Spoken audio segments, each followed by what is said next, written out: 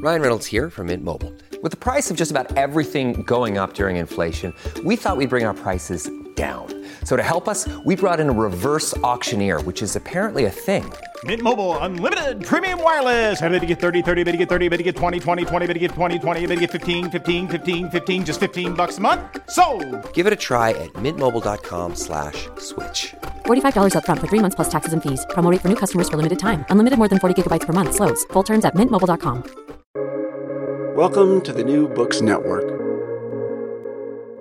Hello, I'm Nicholas Gordon, host of the Asian Review of Books podcast, done in collaboration with the New Books Network. In this podcast, we interview fiction and nonfiction authors working in, around, and about the Asia-Pacific region. Most of our understanding of the Mongol Empire begins and ends with Genghis Khan and his sweep across Asia. His name is now included among conquerors whose efforts burn bright and burn out quick. Alexander the Great, Napoleon, and so on. Except the story doesn't end with Chinggis's death. As Professor Marie Favereau notes in The Horde, How the Mongols Changed the World, published by Harvard University Press earlier this year, the empire that Chinggis built continued to shape, incubate, and grow the political cultures it conquered. Even as the empire formally splintered, the ties that bound together the Mongols played a critical role in the growth of new identities and cultures. Marie Favereau is Associate Professor of History at Paris-Nanterre University. She has been a member of the French Institute of Oriental Archaeology in Cairo, a visiting scholar at the Institute for Advanced Study, and a research associate at the University of Oxford for the major project Nomadic Empires. Her books include The Golden Horde and the Mamluk Sultanate, published in French, and the graphic novel Genghis Khan. Today, Marie and I will talk about the empire the Mongols built, how it grew, what it covered, and how it changed. We'll talk about how the Mongols changed those they ruled and those they bordered against, and the geopolitical system they built. So, Marie, thank you so much for joining me on the show. Your book starts mostly with the death of Genghis Khan and kind of what happens after he passes on and hands over to the next generation. So I guess to kind of introduce the interview, what happens after the death of Genghis Khan? How does the Mongol Empire change? And what does the rest of the world look like at this time?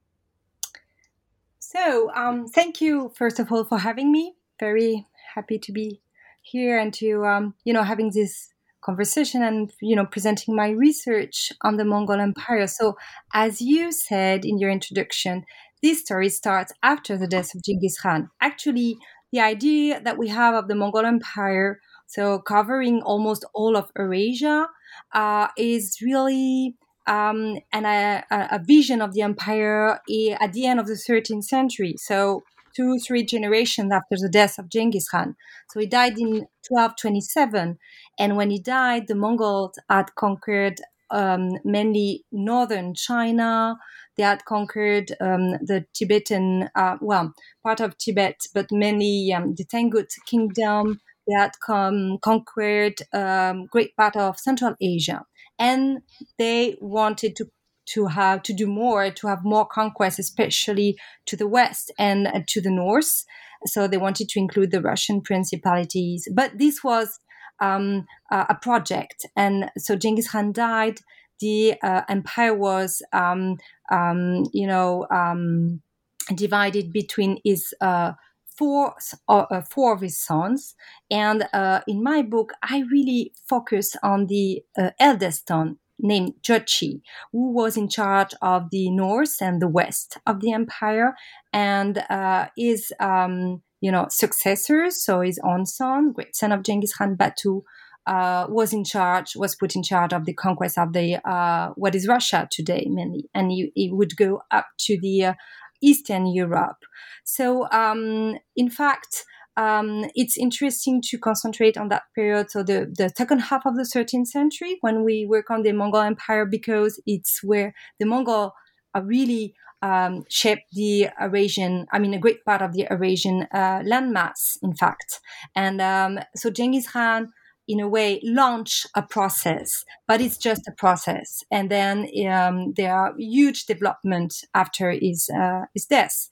So I thought that in my work that it would be interesting to know more about the west and the north of the empire, because we have already a very good publication on China and on the south and the east of the empire. So that was that was new in that sense.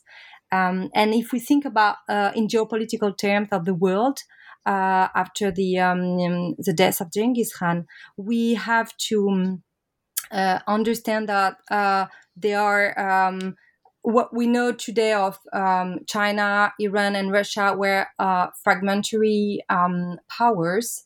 So in China, we had three powers mainly. So northern China, South China, southern China, so the Song in the south, Qin in the north, and more in the center and in the west.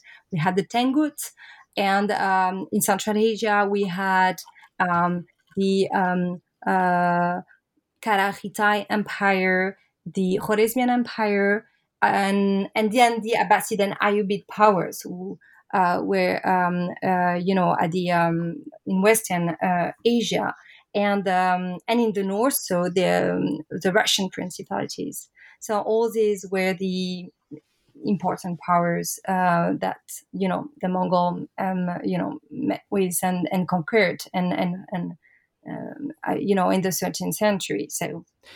So one thing your book does is, I think, or one of the main messages of your book is that the kind of image we have of the Mongols as let's say, a rampaging horde out for plunder is incorrect. Actually, this was a very, that their motivations for expansion were much more complex than I think the common image of them often portrays them as. I wonder if you can kind of get into a little bit kind of what motivated Mongol expansion. Yes, absolutely. So, and this is really connected to what I've said just before. The thing is, because the empire would change, and it's a very long process of a century.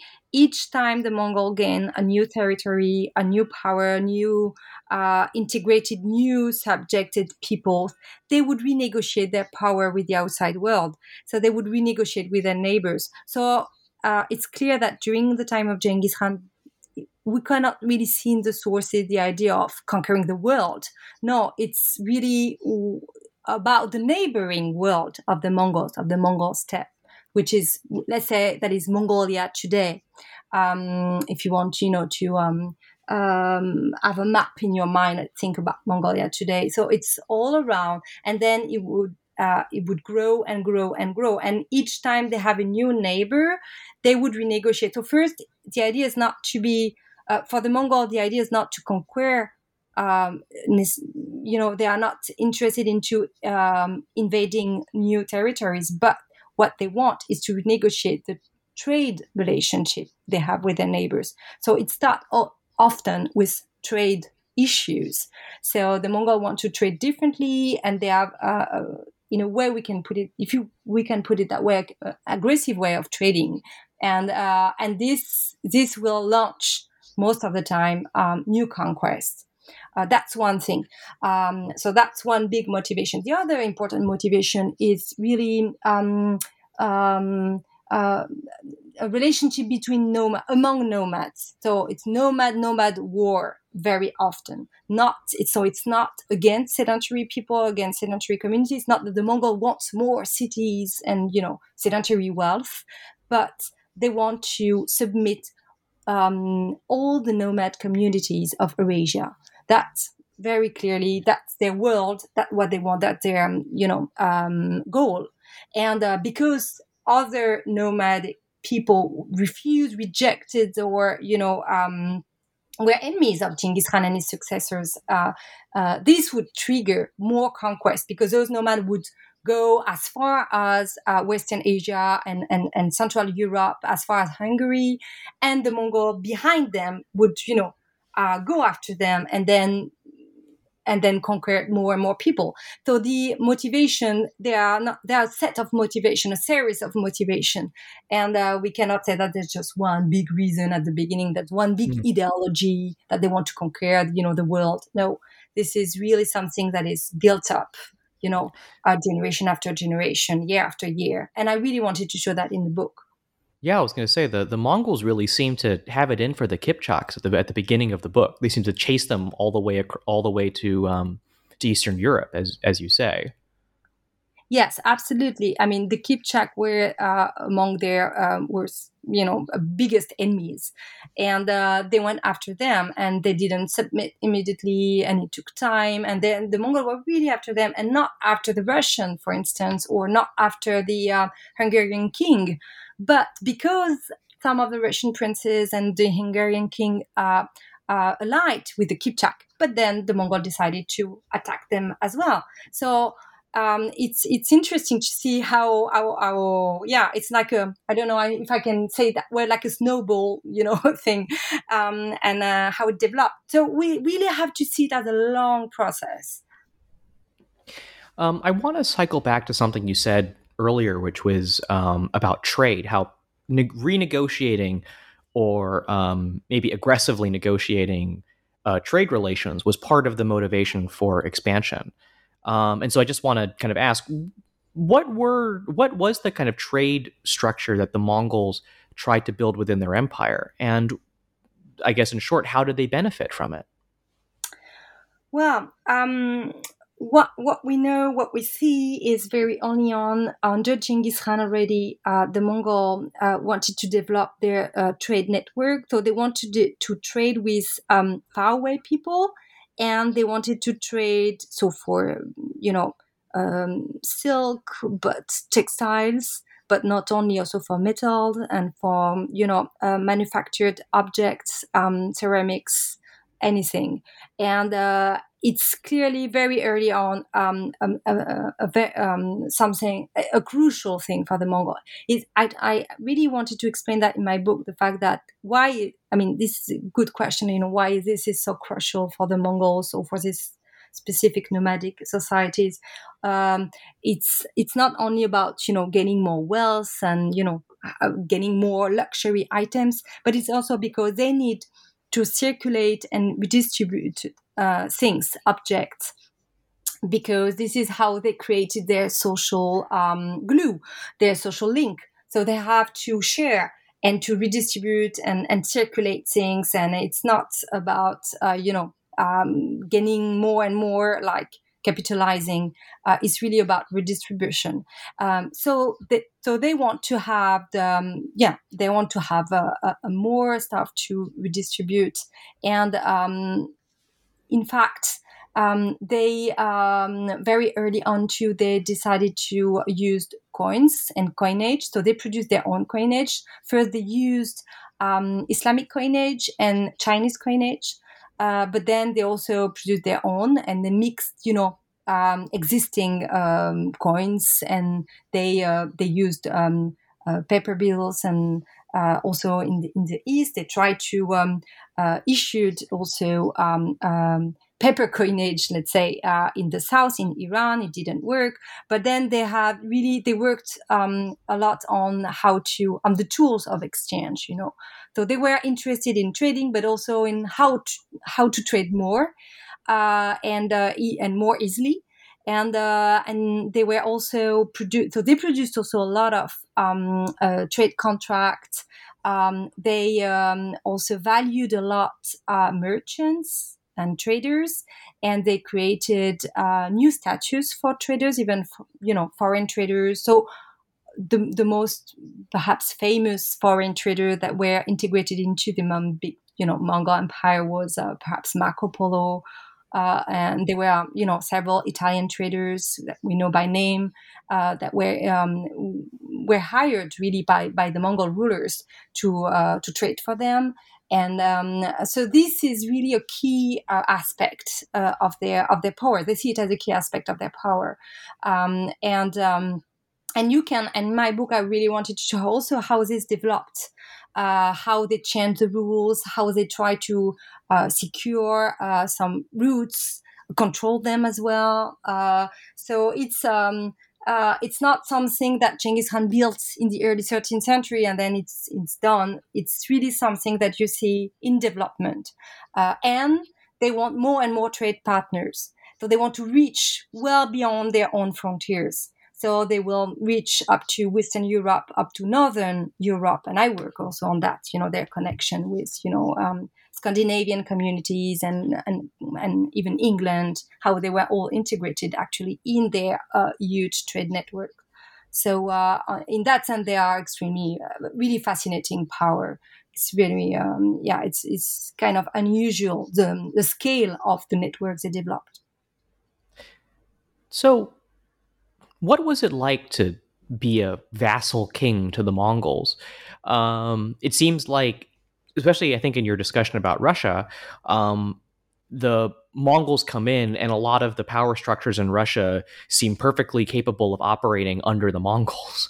But if you were a vassal and you signed these agreements or you agreed these relations with the Mongols, what were your obligations and how much autonomy did you have? Well, yeah, that's a very important point. So first of all, it depends. It depends if you had submitted of your own free will or not. So there are a lot of statutes. So there are a lot of different statutes within the Mongol Empire, and so I will come to the Russian, but before, if you think about the Uyghur ruler who submitted really on his own free will and very voluntarily, he had, and his, lineage and his own, family had a very good position within the Mongol Empire. So if you would, join freely, willingly, then you would have a very good and strong position. For sedentary and also people were really seen as on the border, like the Russian princes. They were very early on sort of agreement between them and the Mongols. So the idea was to visit the Mongol rulers, so the Khan courts, rather often, and to stay at the Khan's courts sometimes a year or several months, to really meet face to face with the Mongol ruler and his family. So the Mongols want to be close to their vassals. They want to know them. And often also they also wanted their vassals to marry Mongolian princesses. So it was really seen as a privilege to marry a Mongolian princess. And it was not, offered to anyone. So it was really a big privilege. And after that, so that would seal the agreement in a way. And the last important thing is the use of we call it the hostage institution. But the idea was you would leave as a vassal your own son or nephew, or let's say your how can I put that? Like your intended successor to at the Mongol court. He would remain there with the Mongol, rulers' family and companions, and he would be trained at the Mongol court. He would be trained and he would learn also the language probably, and he would become a loyal vassal in turn. But also it would make the vassals loyal because they have their sons at court, and that's why we call it also the hostage institution in a way. But we have to see. So of course it's a domination tool from the Mongols, but it's also the way they envision governing. And they want to be. It's an empire, so it's very multiple communities. We're in multiple religions and cultures and languages, but at the same time, they want them to come to the Mongol camp, main camp, and to know the Mongols. So that's something I think that is rather interesting to see, and it worked well in many cases. So, to move on to a different topic, what were the Mongol centers of power like? They obviously don't live in established sedentary cities like other empires had as the centers of power. The book talks about these tent cities. I guess, what were these tent cities like? Yeah, so that's exactly the way I try to explain it to my students, those tent cities. So I call them also hordes. That's why I kept the title for my book. because it's a key word. So it's an old word. Orda, or do we have it in different, under different pronunciation in the sources? It's a term that was used before the Mongols by other nomadic powers, and it would how can I? Well, it was a camp, a military camp, but not only. It was also the rulers' women households. It would include the craftsmen. It would include the traders. It would include all the people who followed the ruler or the ruling family members during their nomadic migration. And so this moving city, so I call it like mobile city or moving city, was so there were several in the Mongol Empire, and I really worked on how many they were in the west of the Mongol Empire, and where they were, and where they moved, and how they moved. But all those tent cities or mobile cities or hordes were really the centers of of power, of administration, of government. And even if the Mongols always also favored building of buildings of cities, settlements, villages, so they don't really want to destroy sedentary life at all. They also financed, sponsored building constructions of religious monuments, of cities, but power was concentrated in hordes and mobile cities, so camps, and that made their way of ruling was so different from other empires, because they have this mobility and says it's very seasonal way of moving, and they move along rivers. And I really wanted to explain that in my book for people to understand that because it's not because they don't have major capital city like Rome, it doesn't mean that it's not a very advanced, organized power, and it doesn't mean that it's not an empire. An empire doesn't need a capital city like Rome. You can, create a big, huge, powerful empire like the Mongols with cities, but with also mobile centers of power, which is what they did.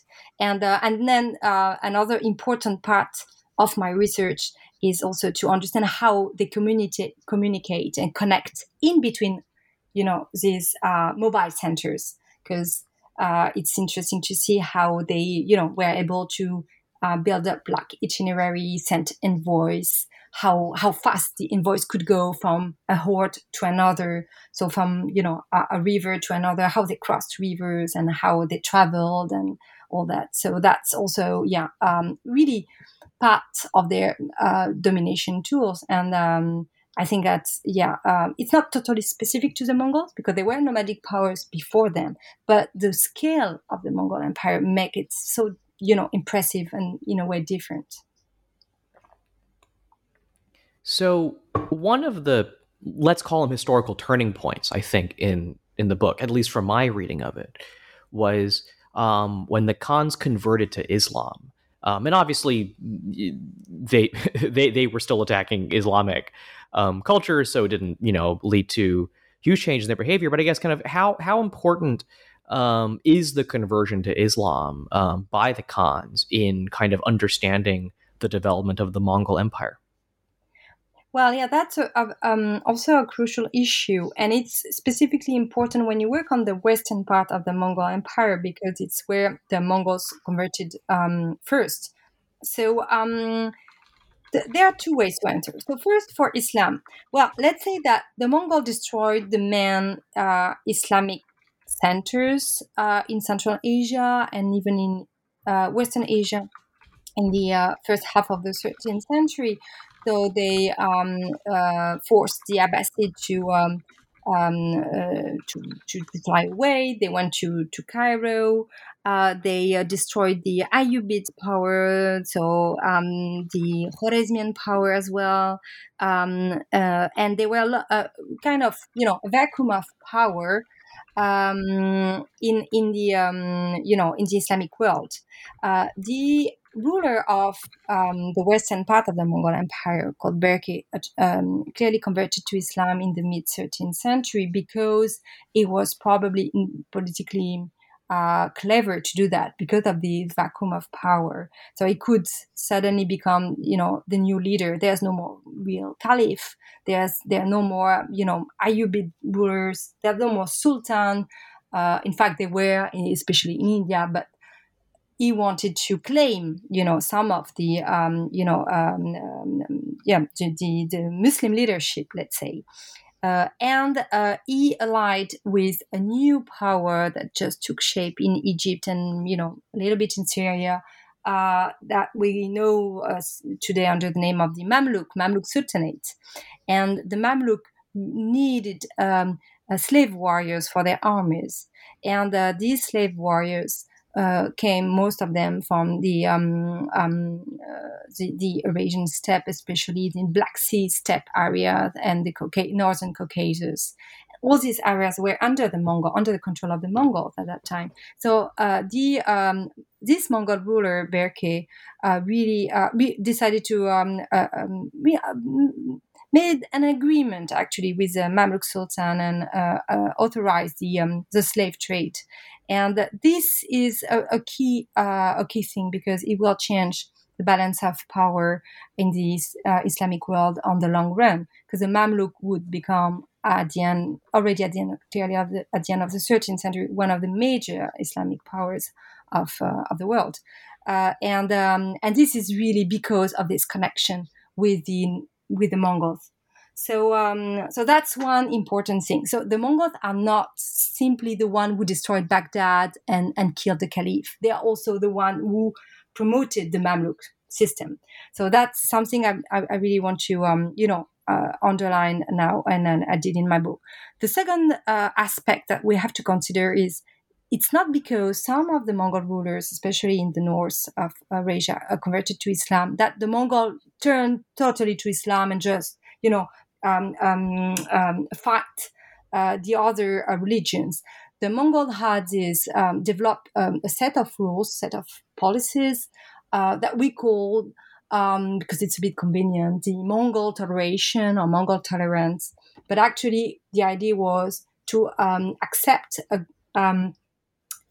different religions as long as the religious leaders supported the Mongols. So because the Christian, we mentioned the Russian, but we could think about also the Armenians, and also the Jewish communities in Crimea supported the Mongol ruler. Then they were accepted and they were even protected by the Mongols. So they converted to Islam, but at the same time they maintained this system of religious toleration that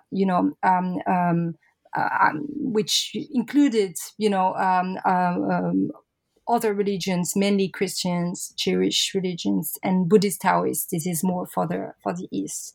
And to finish on this, it's not only that they let them practice their religion. It goes really deeper into local and social life, in a sense that the Mongols exempted from taxes and from conscription the religious leaders of these communities. So it means that if we think just about the Russian Orthodox, that they would gain a lot of money in a way from this tax exemption, thanks to this Mongol toleration policy, and they would build more churches and schools, and they would benefit from this from the whole system. And probably we have the same we can see the same in other areas, especially in the East, but that I concentrate on the West, and it's clear that the Christians were really welcome and had very strong position in the Horde, or in the western part of the Mongol Empire, even though the rulers were Muslims. So that's something to consider, absolutely. So I think I have one more question about the Mongol Empire and how it related to the people it ruled over before kind of maybe moving on to the Mongol Empire's relevance to the present day. But again, my last question about the Mongol Empire and its relations to the people it conquered was the Mongol Empire, I think, plays a very large role, at least in, let's call it the official tellings of Russian history. The Mongols play a key role, I think, in the official narrative of the creation of Russia. But when looking at kind of the actual history, how are the Mongols key to the creation of Russia and of Russian political identity? Well, yeah, that's a very complicated issue and interesting at the same time. And in my book, I really, although the book is not about the Russian, but and reading about the Mongol, I really wanted to show how their relationship was, how formative it was for the Russian, power and society. And so let's say, first of all, that we think about Russia today or the Russians, but in the early 13th century, they were fragmentary power, fragmentary societies. They what we call the Russian were principalities, and they did not have like one single strong identity. Of course, the Mongol forced them to be together, because for the Mongols it was much easier to dominate one single, organized power than, petty fragmentary communities and, were at war all the time. So they really wanted the Russian to be one group, if I can put it that way. And also they asked them to pay tributes, to pay taxes, but one tribute. So they forced all these people to pay one big, tribute, and they forced them to be in relationship with each other, with one another. So that's part of the process of, unification of, the Russian that, transformed the Russians.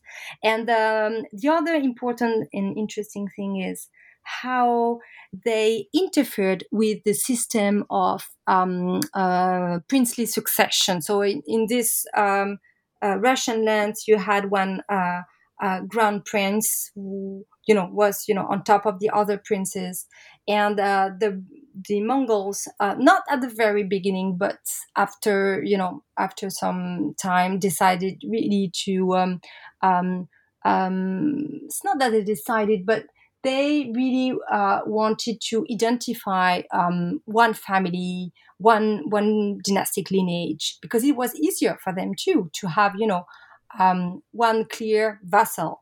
So after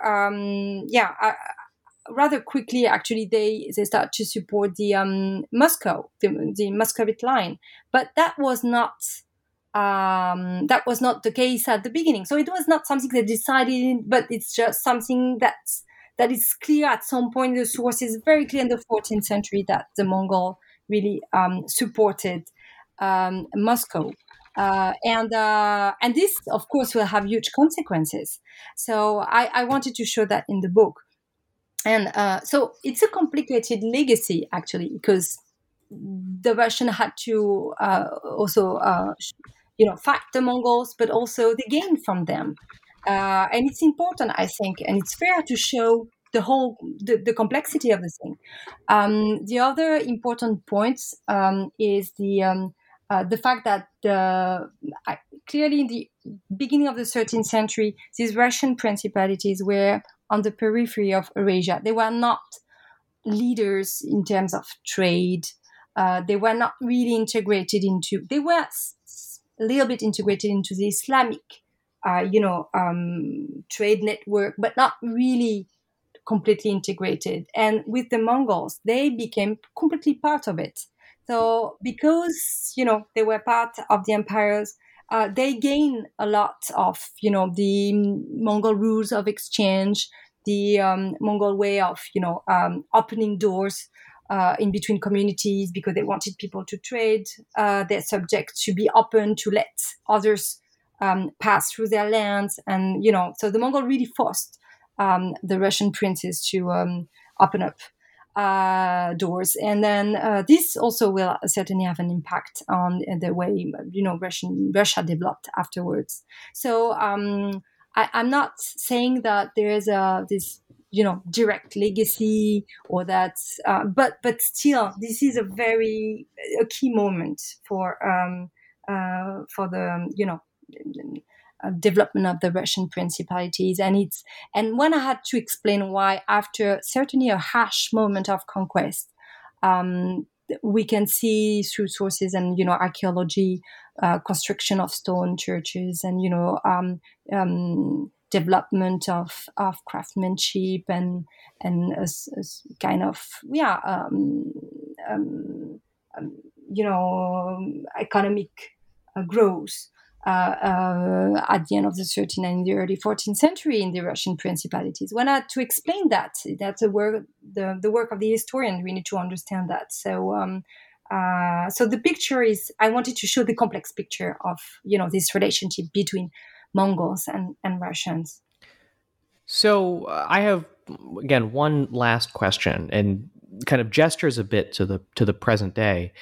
The book talks about let's call it the Pax Mongolica, the idea that within the Mongol Empire, that created a structure that led to trade, the safety and security within the Mongol Empire helped encourage migration, trade, sharing of information.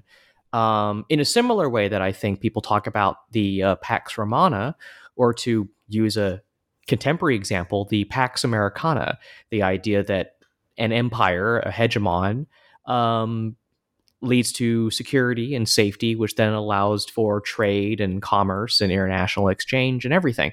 But it seems like as you continue through the history of the Mongol Empire, rather than offer security, the Mongols' superior status seems to instead be a source of instability.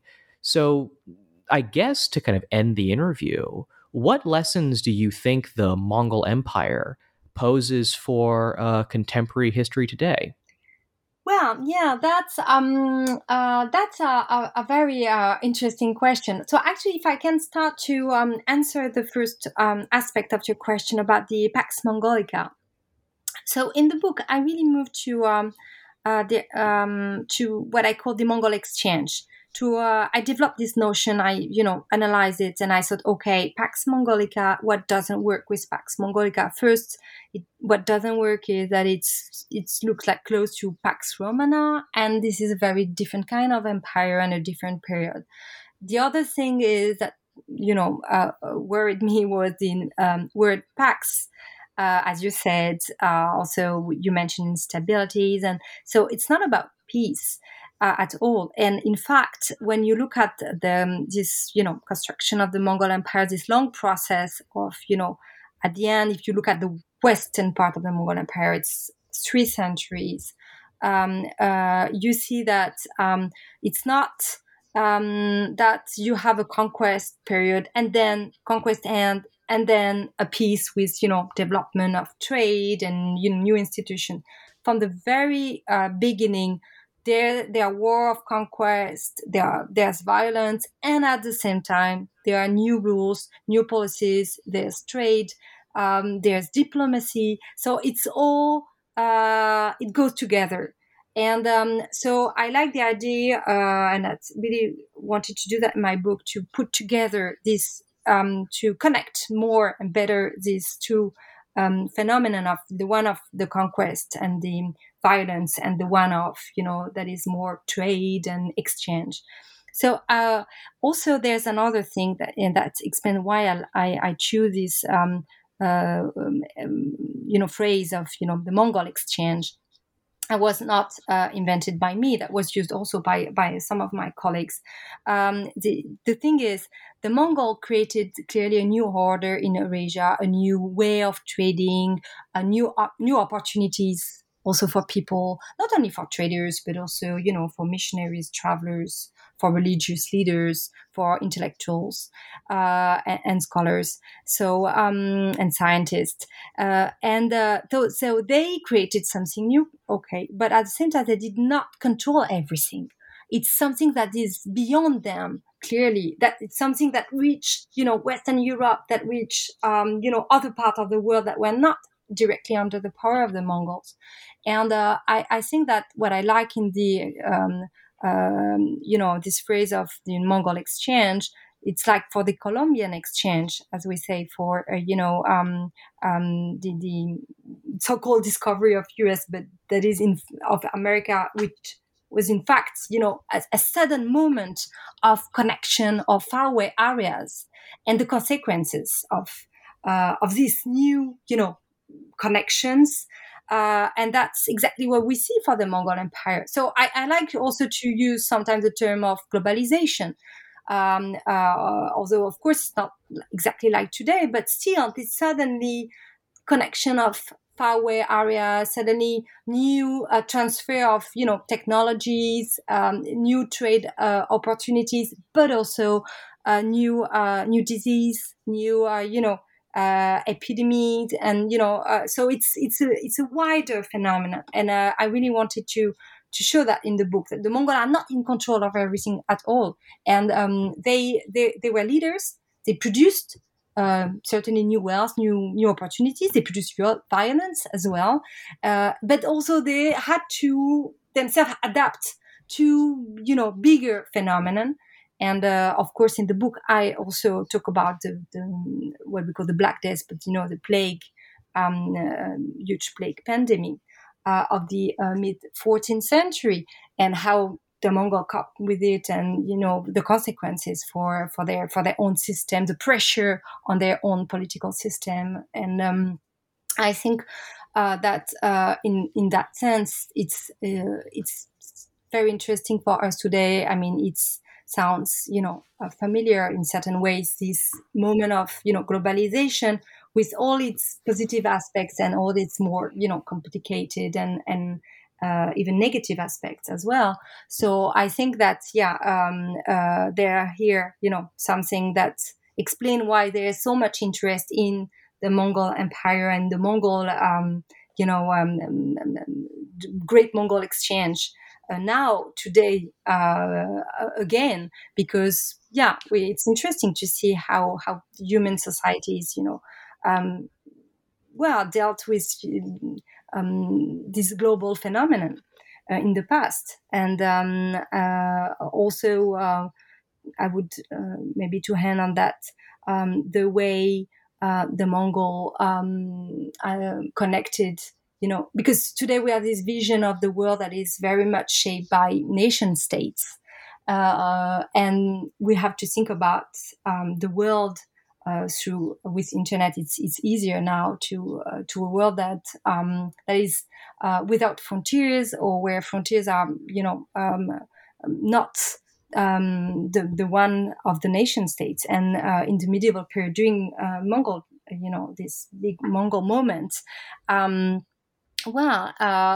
it's not the nation state of today. The map is very different, so we have to have in mind a different map to build up a different map, and that's why I think it's it's interesting to think about human history. So, for example, for a French like me, the Mongols are in a way part of my history, because I'm a citizen of the world, and it's interesting for me to know how what were the Mongol. What did the Mongol create, and how they manage, and how what they made possible during this big globalization moment that we call the Mongol Exchange. So, with that, thank you for listening to our interview with Professor Marie Favereau, author of The Horde: How the Mongols Changed the World. Marie, I have one actual last question for you. Where can people find your work? And what's next for you? Well, they can find my book, The Horde, just recently published, I think, in most libraries and in many bookshops. and they can order it online easily. And they can also find, of course, some of my articles for free on my website, academic website. And also my next project, very much connected to what I just said about the Great Mongol Exchange.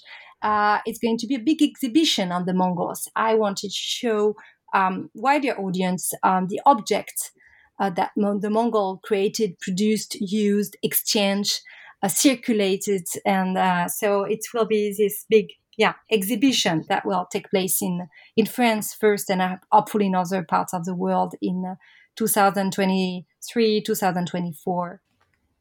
So you can follow me, Nicholas Gordon, on Twitter at NickRIGordon. That's NickRIGordon. You can go to AsianReviewOfBooks.com to find other reviews, essays, interviews, and excerpts. Follow on Facebook or on Twitter at Book Reviews Asia. That's reviews plural. And you can find countless other author interviews at the New Books Network at newbooksnetwork.com. We hope you subscribe, and you're listening to the Asian Review Books podcast, now found on all your favorite podcast apps: Apple Podcasts, Spotify, and Stitcher. Rate us, recommend us, and share us with your friends if you want to support us continuing to review those writing in, around, and about Asia. Next week, join us for an interview with Suchitra Vijayan, author of Midnight's Borders, A People's History of Modern India. But before then, Marie, thank you so much for joining me today. Thank you so much. I really enjoyed this conversation.